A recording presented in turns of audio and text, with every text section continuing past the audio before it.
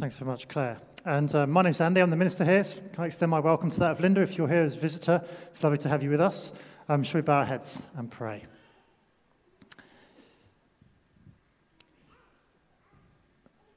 Heavenly Father, we thank you for your words to us today, and we pray that you would help us to understand it, help us to think about who Jesus is and what it means to believe in him.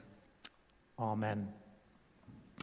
Rich, would you mind just advancing the slides just whilst... Oh, brilliant. I'm okay. Thank you very much, Doug.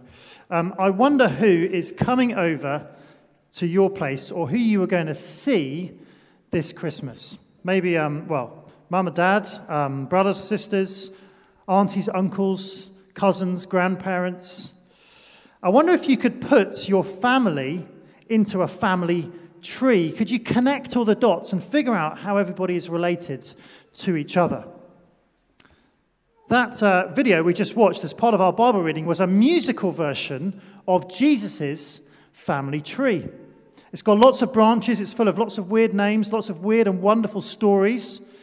But did you notice how it finished with a little bit of a puzzle? It said, listen very carefully, I don't want to sing this twice. Joseph, the husband of Mary, the mother of Christ. Because Joseph is not the father of Jesus in the same way that all the other dads in the family tree are the dads of their children. It's a bit of a Christmas puzzle. Jesus' arrival in his own family needs a little bit of explaining, which is what the rest of the reading is all about. There are 4 scenes in that reading that we're going to look at, and 2 names for Jesus. And we're going to think about those 4 scenes first, and then the 2 names.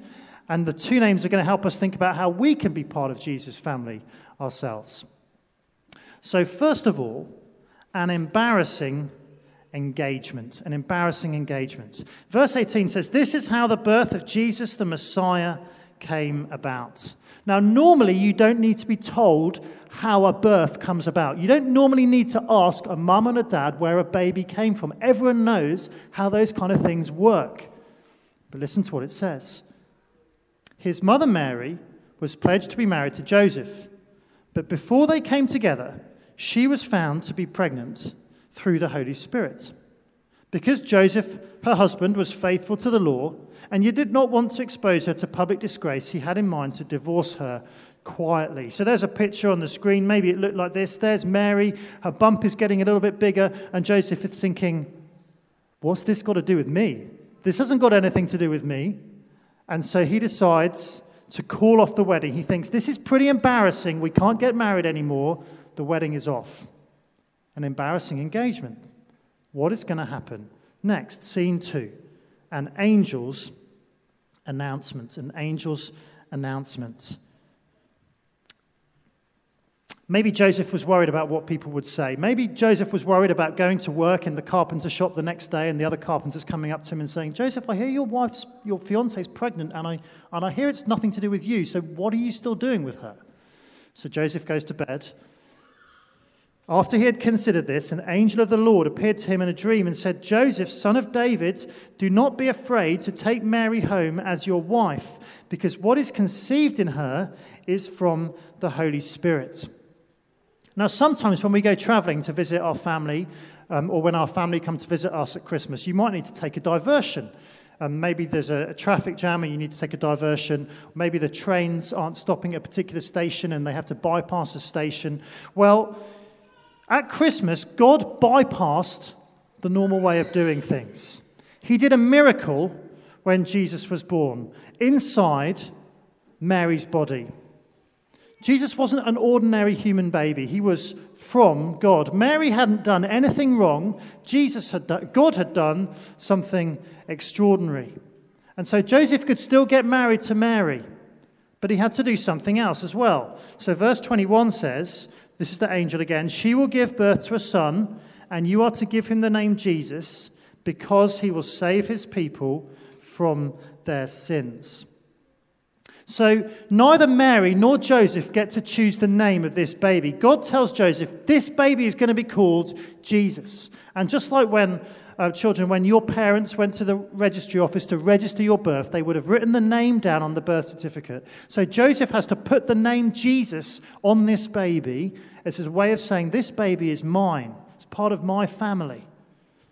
Which means that even though Jesus comes from God, he's also part of Joseph's family. He's also part of that big, long family tree going all the way back to Abraham. He's not come from nowhere.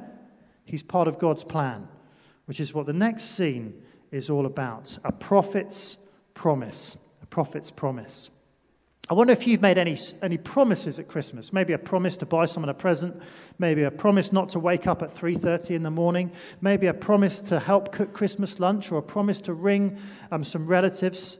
Well, this scene tells us about a promise that God made 700 years before Christmas. There was a king. He was on that family tree. Maybe you can remember his name. He was called Ahaz. And Ahaz was in trouble with his enemies. And he was finding it really hard to trust God. And God said to him, ask me for a sign, any sign you like, even as high as the heavens. So Ahaz could have said to God, I want you to write my name, Ahaz, in the stars in the sky. God would have done that for Ahaz. But Ahaz said, I'm not going to ask God for a sign. Well, God said, I'm going to give you a sign anyway. Because Ahaz didn't believe God. But God said, I'm going to give you a sign anyway. And this is what the sign said. All this took place to fulfill what the Lord had said through the prophets. The virgin will conceive and give birth to a son, and they will call him Emmanuel, which means God with us. Well, some friends were telling me the other day that when their children were young, they used to do a treasure hunt over Christmas.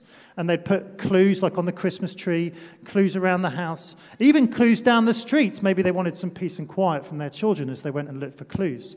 Well, it was Doug and Rachel, but you can ask them how they do this, by the way.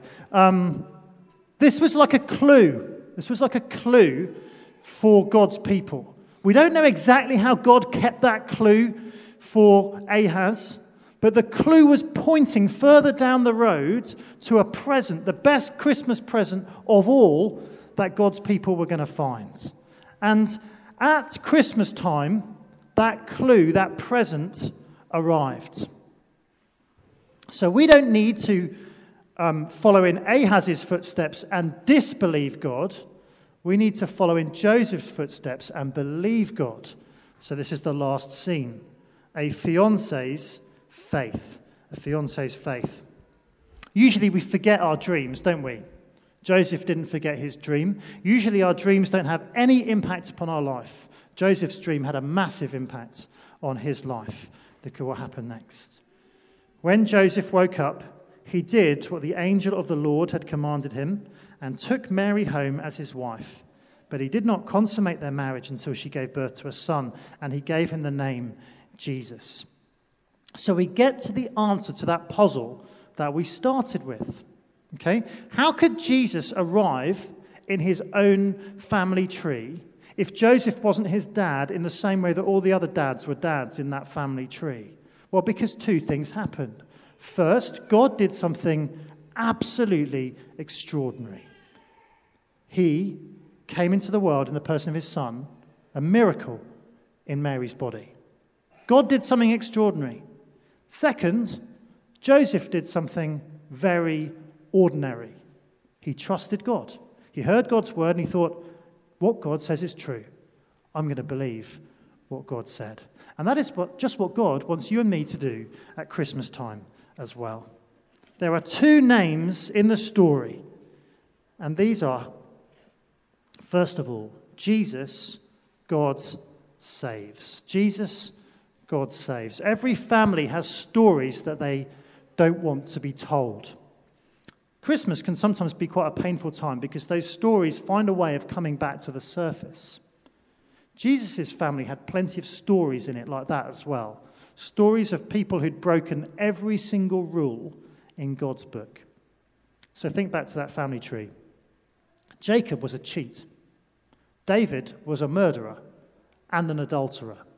Rehoboam was proud and foolish. Ahaz didn't believe God's words. Manasseh worshipped idols. Jeconiah was a liar. You've probably never heard of lots of those people, but they were just like you and me. All religious people, but all sinners. Some of the stories in that family tree are properly X-rated. You couldn't tell them on Christmas Eve. In that family tree, it told how God's people went into exile in Babylon. That was a punishment for their sin. Away from God's presence and away from God's blessing. And that's a picture of where we need to go too, where we should go. But Jesus came into that family tree. Jesus came into that world to save those people like that, to save people like you and me too. Listen again to what the angel said to Joseph. She will give birth to a son, and you are to give him the name Jesus, because he will save his people from their sins. That's what Jesus' name means. It means God saves.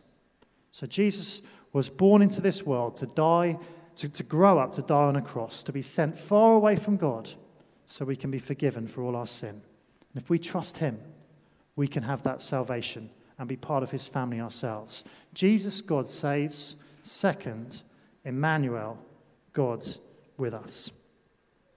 Christmas is a good time, isn't it, to spend with people we love. Some people might just come for lunch. Some people might come for a few days.